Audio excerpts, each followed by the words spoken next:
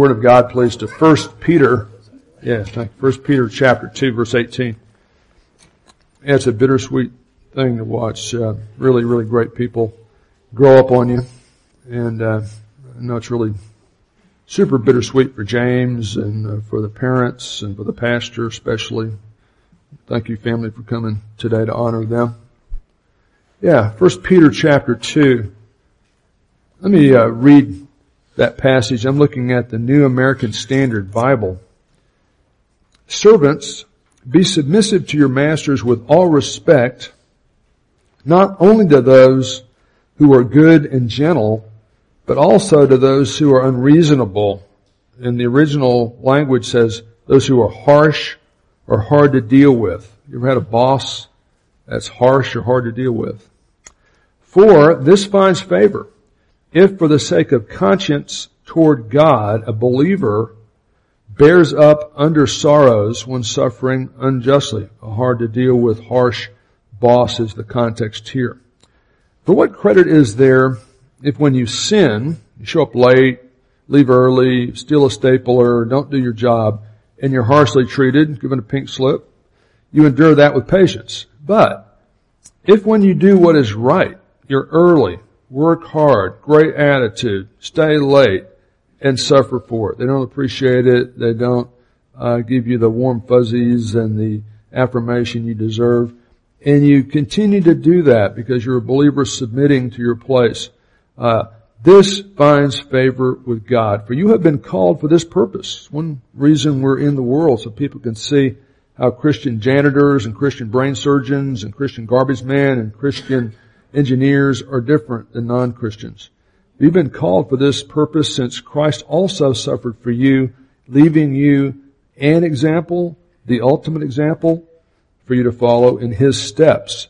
And He had no deserved suffering. We bring a lot of our suffering on ourselves, but He committed no sin, nada, zero, nor was any deceit found in His mouth. And yet, while being reviled, we're thinking about before and during the crucifixion, but many other times in His ministry, while being reviled, He did not revile in return. While suffering, He uttered no threats. But here's the key to dealing with unfair suffering as a Christian every time. He kept entrusting Himself to Him, God the Father, who judges righteously. Keep on trusting and obeying the Lord, even when there doesn't seem to be any earthly reason to keep on trusting and obeying the Lord. And guess what? His submission to that situation is the very basis of our eternal salvation if we trust Him for it. And while He was suffering so unfairly, He's doing everything necessary to get you from Oklahoma to heaven. And He Himself bore our sins in His body on the cross. Here is love. Not that we love God, but that He loved us. He gave His Son to be the payment for our sins. God demonstrates His love toward us in that while we were yet sinners, Christ died for us. He Himself bore our sins in His body on the cross so that as believers, regenerated through His grace, we might now, as Christians, die to sin, live to righteousness, for by His wounds you were healed. For prior to this, you were continually straying like sheep, but now you have returned, you've been reconciled to the shepherd and guardian of your souls. This morning we're going to continue a portion of this book that deals with submission. And that's a tough subject for most of us probably, certainly a tough subject for me. But I think this passage, among others, teaches us that while submission is a tough subject, it's not a bad word. And we know that because submission by Christ on the way to and during the crucifixion is the very basis for our salvation in Christ. So that's what we're going to look at this morning, verses 18 through 25. But let's pray that we'll be teachable to God's Word, that the Spirit who inspired this text, has preserved it, will illuminate to our hearts. And so let's pray for those who protect and serve us, thinking about firefighters and peace officers and our active military. Okay, so Eric Ward, pray for us in that direction, would you? Okay, well, just some previews of coming attractions. You know, this Wednesday night is going to be movie night, The Case for Christ, 6:30 at the Palace. Admission is free. but buy a lot of concessions because that's how the folks at the theater make their money on Wednesday night. So bring your friends, and come and spend some time with us there. Tonight at 6:33, to be precise, at Zane's house, we're going to have our monthly men's fellowship. And then also this coming Friday, if you've never gotten 5 feet away from a PGA golf tour and watch him try to drive a golf ball as hard as he can hit it on the 11th par 5 straightaway par 5 at the Colonial Invitational, you got to see this thing. You cannot. Television does not communicate how hard they hit that ball, how much they compress that ball. You can't believe it. I know you watch it on television. You don't want to watch golf. It looks like these people with beautiful, smooth swings hit this thing and it bounces up by a flag. Big deal. Anybody could do that. You have no idea how much violence is unleashed on these golf balls, man. They just kill them, man. It's incredible. And so anyway, Ron, Tom, and I are going to leave real early so we can get to Fort Worth as early as possible and watch them play. And if you want to come with us, you're welcome to come. And how much room you got in your vehicle there? Like 17? And he's got yeah, if necessary. But talk to Ron or me today and we'll hook you up on that. But thinking about that golf tournament, when I think of golf professionals, I think of my dear friend Bill Shelton. There's Marie. He's just cracked a joke at a Wednesday night fellowship dinner, and she's looking at him crosswise there. But he was a World War II hero. He's a teaching pro at Duncan Country Club for decades. And he had a lot of ideas about how to make PGA Tour golf more exciting. But I'm not going to waste your valuable time covering all of those. But I would like to warm up your capacity for abstract thought by sharing with you Bill Shelton's top 5 suggestions to make the PGA Tour more exciting. Number 5, replace boring sand traps with much more exciting bear traps. He thought that would make it more interesting. Before each long putt, have a WWE announcer shout, "Let's get ready to rumble!"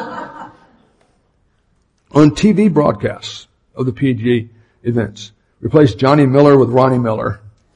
It'd be so much better. Design golf shoes to look like really cool bowling shoes. That's what they need. If they had golf shoes that looked as good as the bowling shoes, more people would watch. And finally, give special trophies to all the golfers on the tour whose tee shots hit either a pastor or a youth minister. The purpose statement of this 5-chapter book is found right in the middle in chapter 2, verse 11 through 12, and he says, as spiritual aliens, the folks he's writing to have been forced to leave their homes and their pensions and their jobs because of persecution against their Christian faith. And he says, as spiritual, cultural aliens and short-timers on earth, even if you live to be 97 years old, it's a short period of time. Christians should not be controlled by our emotions and our feelings because they fluctuate and they're all over the place. But we should consistently live our faith centered on the one who saved us, our Lord Jesus Christ, so that unbelievers who slander us because we are Christians, including Caitlin and Riley as they step into the real world of college and business, will see the reality of Christ in our lives and ultimately glorify God by coming to Him in faith. Or to boil it down to a real practical message, I think this book is saying, keep on trusting and obeying the Lord, Christian, even when there doesn't seem to be any earthly reason to keep on trusting and obeying the Lord. When you can't trace His hand, trust His heart kind of thing. Now that purpose statement that we just read controls the rest of the book. The first part of the book we finished, and it talks about kind of the basics of Christian faith and works, just as a reminder. And those don't go away when you're suffering. You still have a responsibility to do the right things. But now we're looking at that second rectangle there, the bluer one, to the right, lower right part of the diagram there, Faith Under Fire 102. And we're talking about submission, and we'll end up with suffering. And our passage breaks down like this morning. In verses 18 through 20, we're told that Christians who work as servants or employees today, we would say, are to willingly submit, and that's really redundant because the word submit, hupotasso, means that you voluntarily put yourself under someone's authority or leadership. They can't force you to submit. They can coerce you, but they can't force you to submit. You've got to do that yourself.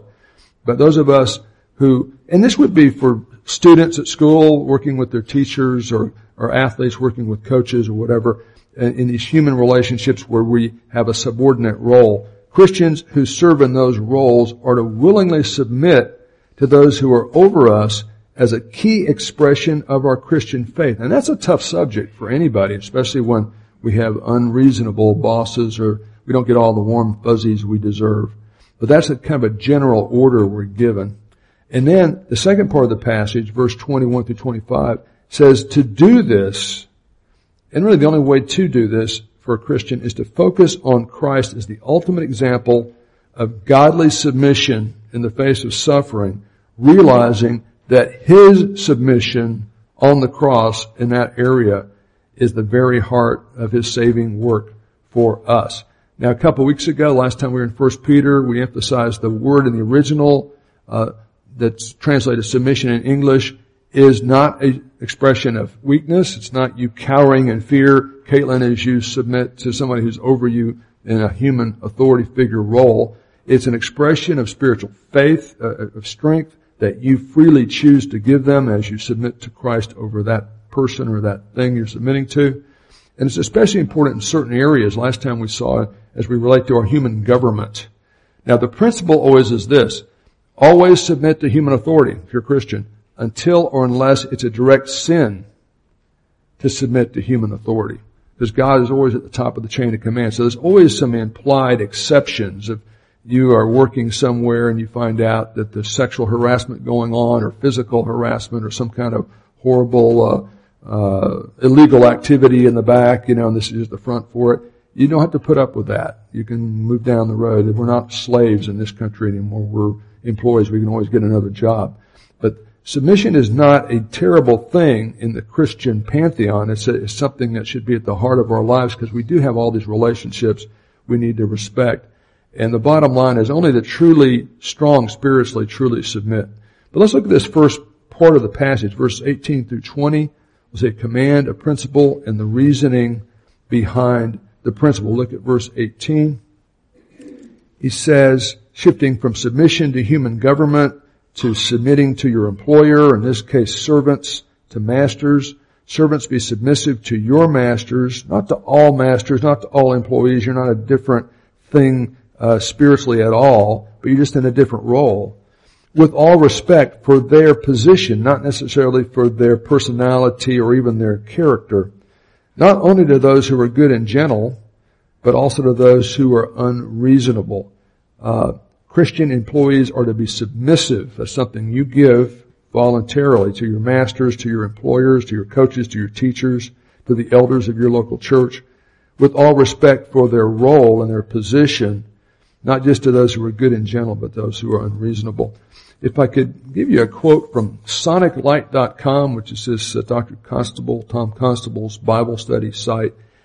He says, for society at large, when the New Testament was written, slaves were not full persons.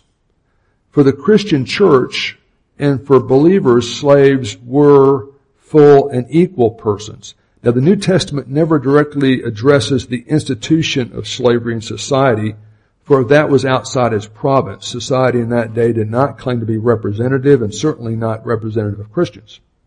But the New Testament does address the situation of relationships in the church where no social distinctions were allowed. Those who were employees or servants who came to faith were full brothers and sisters with those who were their masters or their political leaders. For all in Christ are brothers and sisters. However shocking that would have been to the culture at large in the first century.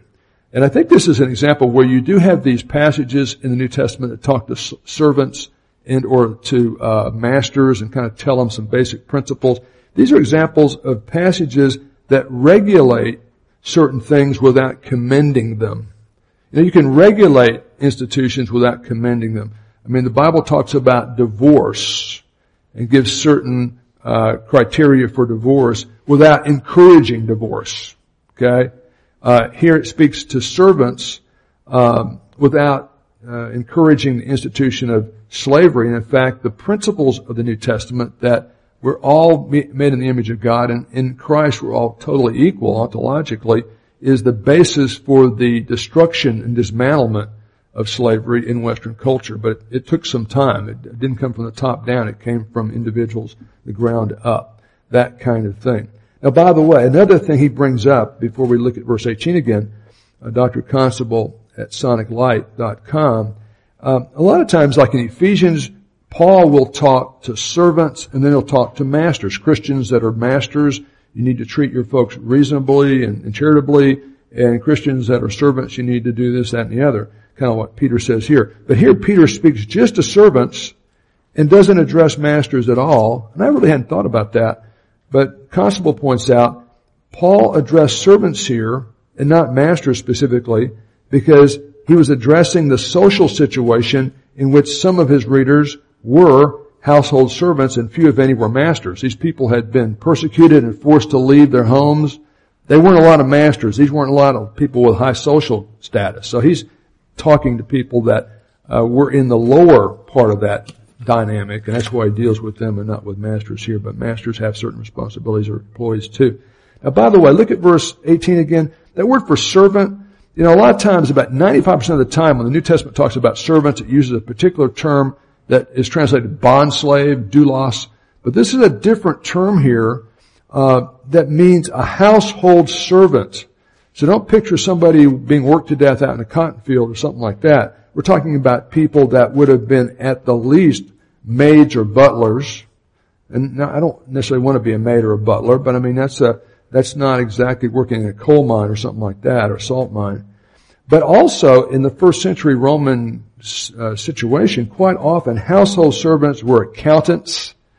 They would have taken business administration and been basically like financial managers for the estate they worked on. They were tutors, teachers, and even physicians. Most of the physicians in the Roman world were household servants. So these people were not necessarily low educated or not respected. But Peter in the Word of God says, hey, willingly submit to those who are over you, and not just to the ones that are nice and tell you how great you are all the time, but also to those who are harsh or hard to deal with. Now, fortunately, the whole institution of slavery has been punted away because of the application of biblical principles, so we're not dealing with that. But have you ever had a boss? Riley, you worked at the t-shirt shop for a while, right? Did you ever have a boss that was hard to get along with? Could be harsh, Did you ever have a coach? You played football. You ever have a coach that, was kind of harsh? They kind of yell at you a lot, scream at you a lot, just to make you feel part of the group, You ever had a teacher that was hard to deal with at all? Basically our responsibility as Christians is to respect that person's role and do the best we can. If you're given lemons, you're supposed to make lemonade. Now again, if there's sexual harassment, physical harassment, something that's unethical, illegal, you don't have to put up with that. You go through the chain of command. But most of the time you won't have to deal with that, hopefully. And he's stressing kind of these normal kind of situations. That's the basic command. Now look at verse 19. The principle underlying this is, for this finds favor with God. This is an evidence that God's grace is working in your life when you respond not just to positive inputs, but also to people that are hard and harsh, and you still do the right thing. This means you're committed to something bigger than just pleasing your boss if he's unpleasable, if he's implacable. For this finds favor, if for the sake of conscience toward God, if Riley is not just working for Ron, although Ron would be a great person to work for, obviously. If you're working at Kelpro, you're in a pretty blessed operational environment. Most people don't have that kind of environment to work in. Don't ever take that for granted. But if for the sake of conscience toward God, if Riley is in a difficult work situation, but he continues to show up with a great attitude and do the best he can, and give the man kind of earns his money, earns his paycheck, as it were. You're doing that because you want to glorify God and submit to Christ. That finds favor with God when you bear up under sorrows, when suffering unfairly under a harsh or unappreciative boss. Verse 20 is saying, now watch out, not all suffering with those over you is because you're putting up with something that's unfair. Sometimes we cause this ourselves. For what credit is there if when you sin, you show up late, leave early, take staplers that you're not supposed to, people steal stuff like that from their bosses and that, have a crummy attitude, gossip about your boss, slander it, undermine the whole thing.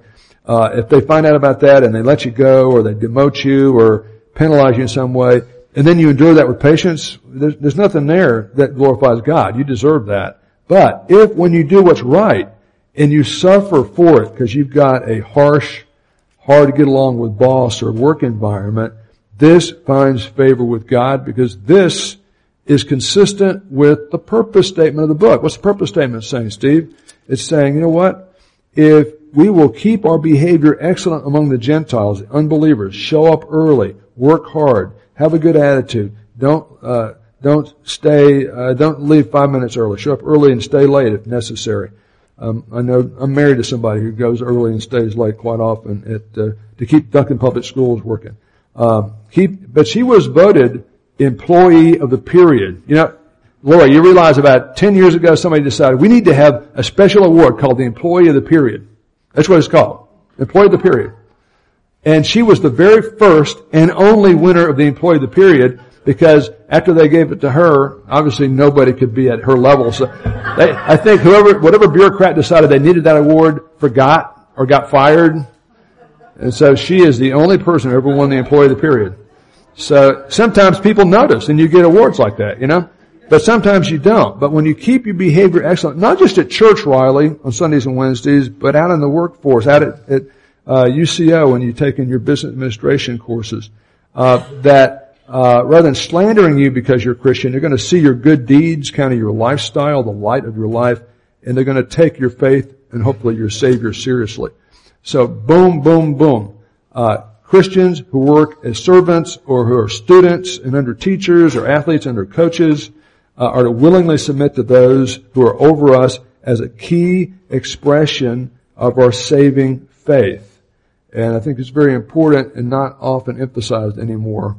We're kind of losing the old, it was called the Protestant work ethic. It's really the biblical work ethic. Okay. I want you to notice something as we move now to the second part of the passage, verse 21 through 25, really the heart of the passage.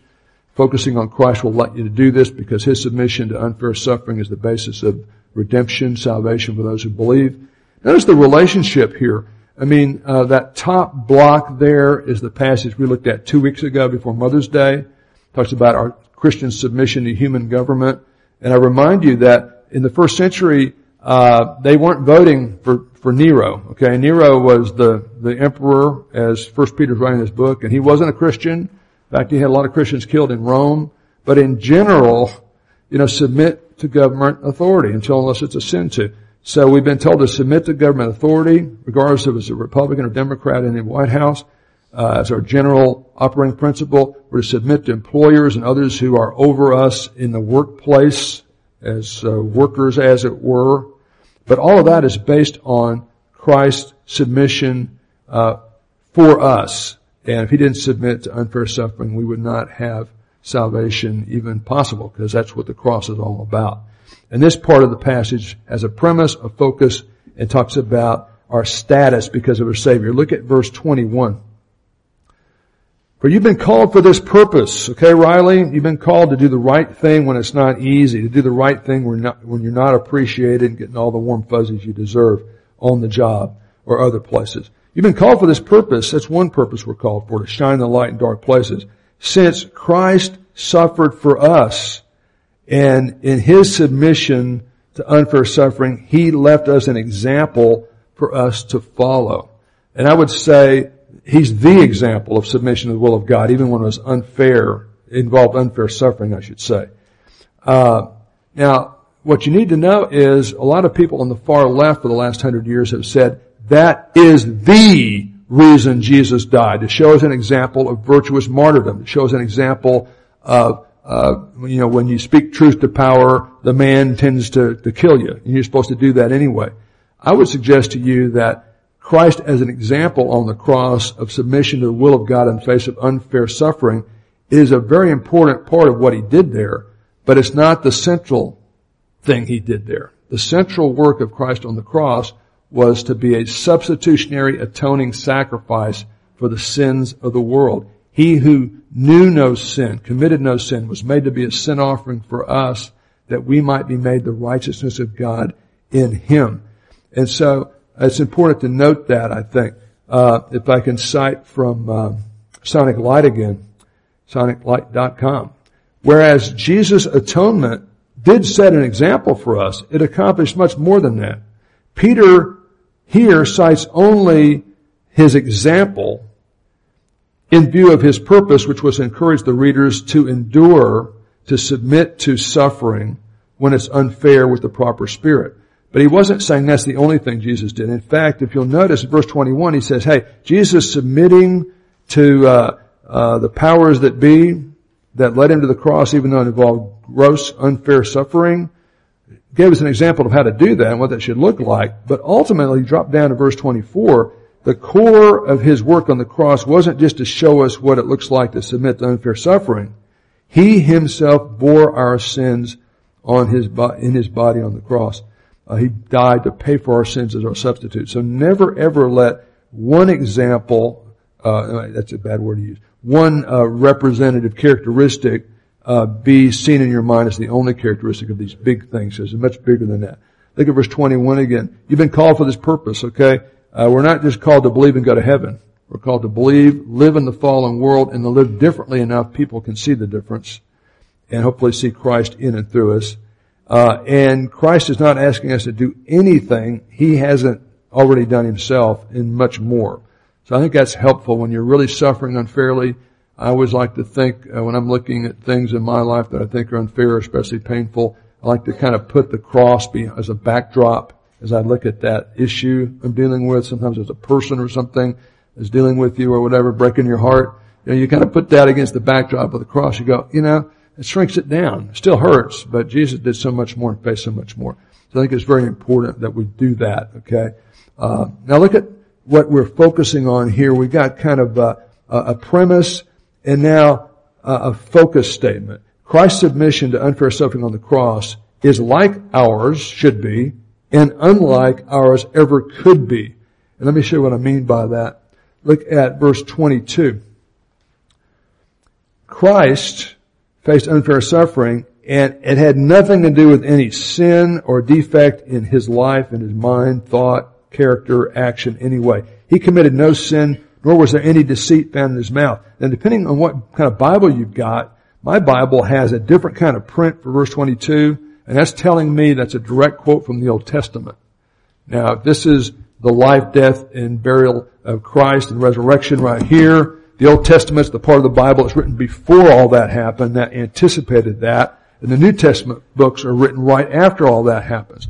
So, verse 22 is a quote from Isaiah 53, very famous passage in the Old Testament that prophesies, predicts 700 years before the coming of Christ, all kinds of things about Jesus Christ. And one of the things it said was He would have no sin, there'd be no deceit, and so Peter's saying all of His suffering, up to and including the cross, was totally unfair and undeserved. It was not caused by any defect in Him.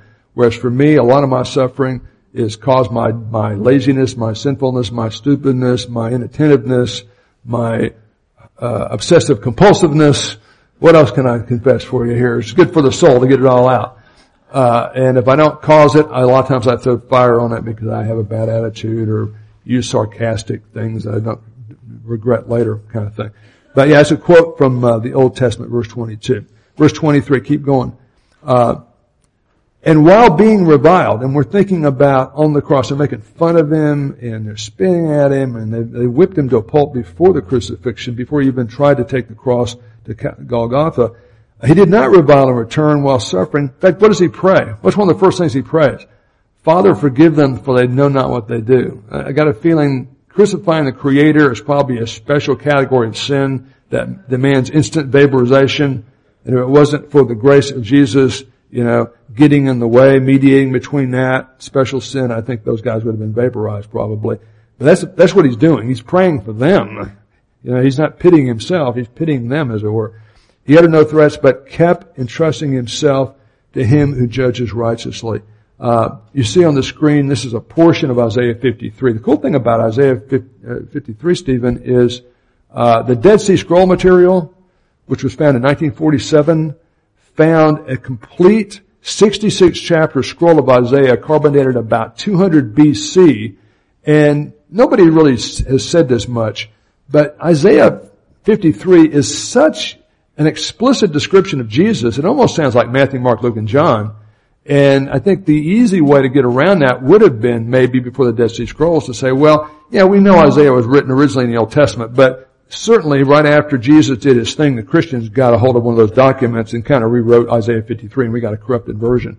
Now the Dead Sea Scrolls gives us this material that's 200 years before the coming of Christ, all 66 chapters, and Isaiah 53 reads exactly the way it reads in your Bible, English translation.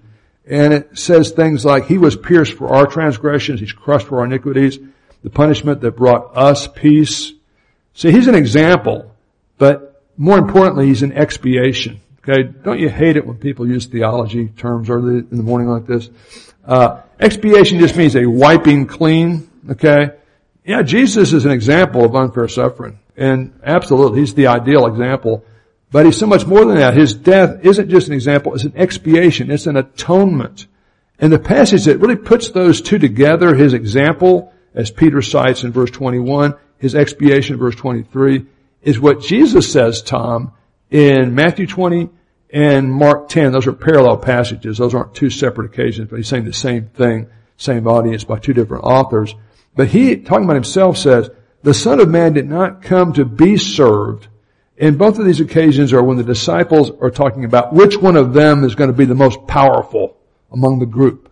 Each one of them thinks they're so much better. Peter especially, he thought he was better than everybody else. But they all think they're better than everybody else. So they're arguing about which one of them should be the highest in the pecking order under Jesus. And He says, don't worry about that. We're not here to subjugate. We're here to submit. We're here to serve. Son of Man, I myself, He says, did not come to be served, but to serve, as a general example of the ultimate servant, and specific core mission to give His life as a ransom for many. And when we say Jesus bore our sin, we mean He paid our sin debt. We owe God a debt spiritually we could not pay. We're not in a position to even contribute to the payment for, but He pays it for us. If, heaven forbid, I owed the IRS $100,000 and I don't, I did find out I owe Oklahoma $69.89. I thought they owed me $225, and then they sent me a sheet of paper that said, according to this, we owe you $225, but we think you owe us $1,000 something. Call us. So you know what I did? I called them, and then I prayed after that. But I called them, and it turned out I put one number in the wrong blank, and so it turned out we talked about it, and I'm not going to jail or anything. But they said, okay, you're going to owe $70.06, but we'll send you the paperwork. Then we got the paperwork yesterday. It was like $68.92. It's just slightly less than she said. So I think I can cover that. But let's say I didn't owe them around $70. Let's say I owed them $100,000. I don't have that. I can't write a check for that. But Homer, who's got a whole lot of money and is very generous, let's say he heard about my plight, and because he's my friend, wanted to cover that for me, wanted to bear that debt for me. He would write a check, and it'd be nice if he just wrote a check and put my name in it. But OTC, which is Oklahoma Tax Commission, or IRS, if he wrote a check like that and gave it to me or gave it to them to cover my debt, that's what Jesus is doing for us on the cross. Okay, we're saying, and He's saying that I'm coming to serve, and it's all about service of God, and you'll get your reward in the end, forever. But ultimately, I'm coming to give my life a ransom as a payment price to free someone from slavery. We're free from the slavery of sin, of the penalty of our sin because of not the example, but because of the expiation, of the atoning sacrifice of Christ. It's very important that Peter, when he's talking about Jesus' life was an example, His death was an example for Michael or Amanda to follow, this isn't telling them how they can get to heaven or how they can keep their way to heaven. This is telling them as people who have heavenly citizenship, how they ought to live, okay? The example of Christ talks about our works for Him as Christians. That's not how you get into this family of God. You're not entered into the family of God based on your merit or your work. What work makes us a part of the family of God? The work of Christ for us, not our works for Christ. Ephesians 2:8-9. And 10 says, for by grace means unmerited favor. You don't deserve it, you don't earn it. That's Homer just covering my debt, even though I did nothing to earn or deserve him paying $100,000 for me. For by grace are you saved through faith. Faith is active, receptive trust in Jesus Christ. Not of yourselves, not of anything you did. It's the gift of God. It's a gift. It's not something you buy. It's not, let's make a deal. It's not of works, not of anything you can do, lest anyone should boast about it. For as believers, Caitlin or Riley are his poema, his work of art. His workmanship is what English translations do, but it actually means work of art. It's a little hard to think of Riley as a work of art. I can think of Caitlin as a work of art even more easily, you know. Although, man, those senior pictures, man, you look like a male model. What happened? No, it's awesome, man. Those were good pictures, weren't they? Man, it looks like be on the cover of a magazine. For we are, as believers, Blanche Britton and Olga Pollack, Brad McCoy are God's work of art. Hard for me to believe I'm a work of art, created in Christ Jesus for good works. Notice that believers, people are not saved by or of good works, but we've been saved to follow his example and produce good works, right? That's the point. So, good works are not the root, but they are the fruit. They're not the cause of the effect. So when you see example, don't think that's the way I can get myself to heaven by following Christ's example. No, that's your privilege as a believer who's trusted, dared to believe the unbelievable, verse 24, that he paid your sin debt. He did all the work necessary to get us to heaven. It takes a lot of faith to put your whole eternal destiny in the hands of someone you've never seen, you've only read about, and to dare to believe that he died for you and rose again from the dead. And you can't reproduce that in the laboratory for Richard Dawkins or anybody else. You can't reproduce that. It is a miracle, right? But that's the way it works. And so, yes, the example of Christ is very important, but it goes back to his expiation, and we embrace him in faith. Lord Jesus, I'm a sinner. It's on me. It's my fault. I'm not going to blame my mom or my pastor or the president or anybody. And I can't fix it, but I need it fixed. And I believe Jesus died to pay for my sin debt. And I want him to be my Savior. I trust him. And then you say, Lord, I love you. I want to serve you. Of course I want to follow your example as your child. But that's not how you get in the family. You get in the family by simple, childlike faith. And the bottom line is this core message of Christianity that transcends colors, cultures, and countries is the fact that because Christ died for our sins, masters and slaves, white and black, educated and uneducated. There's only one race in God's mind, the human race. Because Christ died for our sins, we don't have to die in our sins. And he did die for our sins, but he's not dead anymore. He's resurrected. The reason that Christians have a hope beyond our friends' funerals is because we believe in a crucified, risen Savior. And his resurrection seals the deal. It proves that, validates all his claims to be the issue and the issuer of eternal life. Okay, let's go back to verse 24b and verse 25. We've seen a premise, a focus. Now, here's our status because of our Savior. If you're a believer, this applies to you, Tom Robertson, Steve Skinner, to Brad McCoy.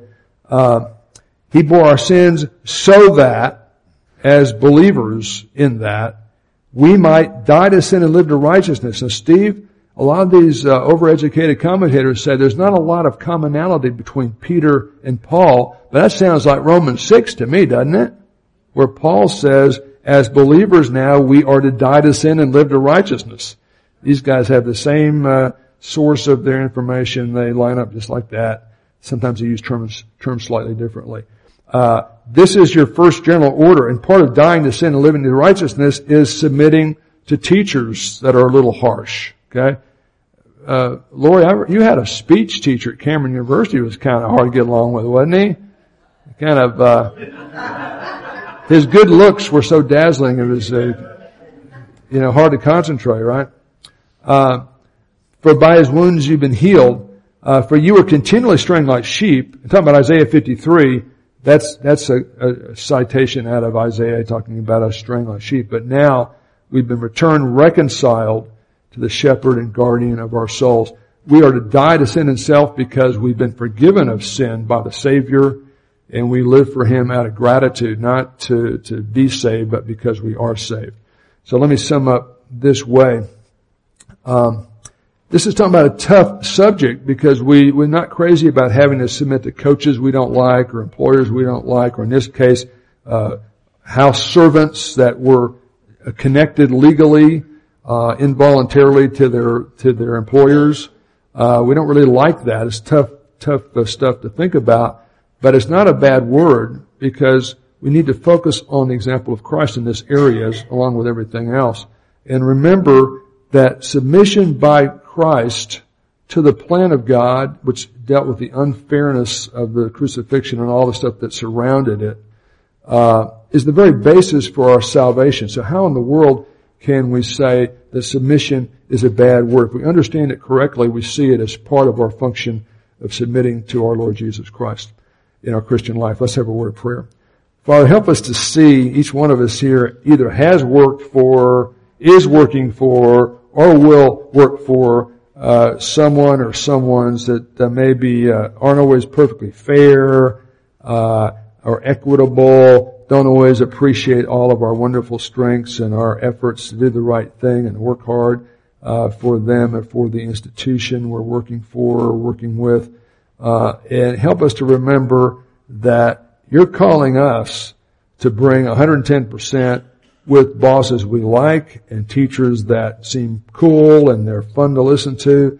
And you tell us to bring the 110% to bosses who aren't so friendly and sometimes are hard to understand or are hard to work with, or teachers that aren't very cool and kind of speak in a monotone and just read their PowerPoint slides and, have very distracting characteristics. And you're calling us to bring greatness even to the workplace, even to the t-shirt shop, if we're working in a t-shirt shop, or a classroom, not just on the most exciting day of the class, but even on a regular routine, even a boring day. And as we do that, we see that as part of our commission as Christians, we're going to blow people's socks off, not trying to, but it's going to be so much different than the attitude and the behavior that most people bring, even Christians, to most routine things like this, that you can really turbocharge the impact of our spiritual lives. And we're kind of focusing on Caitlin and Riley today because they're graduating this week, and we're thinking about them embracing adulthood and college, and Caitlin eventually owning her own business and all that good stuff. We pray for her to get good word from the boards this week or next. But this applies to all of us and help us to see just how practical this is. Michael Birch works at home, only sees his boss in person just very infrequently, but helping us see this applies to him working in that big room in his home. Just as he gets up and works in that big room with all those computers, he's got to bring his A game every day because that's a function of his Christian testimony. And I know they're watching him in that environment. So help us to see how this relates to us. For those of us who are in positions of authority where people work under us, or we grade people, or we interact with people with some authority, help us to be as easy to get along with as possible, and not to abuse that authority, and we know that can happen. Father, I pray for anyone this morning who's not, from the depth of their heart, looked at the cross and dared to trust in Jesus as their Savior. Open their hearts to see their need and His sufficiency to save, that they might just throw themselves on the mercy of the Savior and realize it's not by works of righteousness which we have done, but according to your mercy you save us. We pray all of these things that Christ might be glorified. In His name we pray. Amen.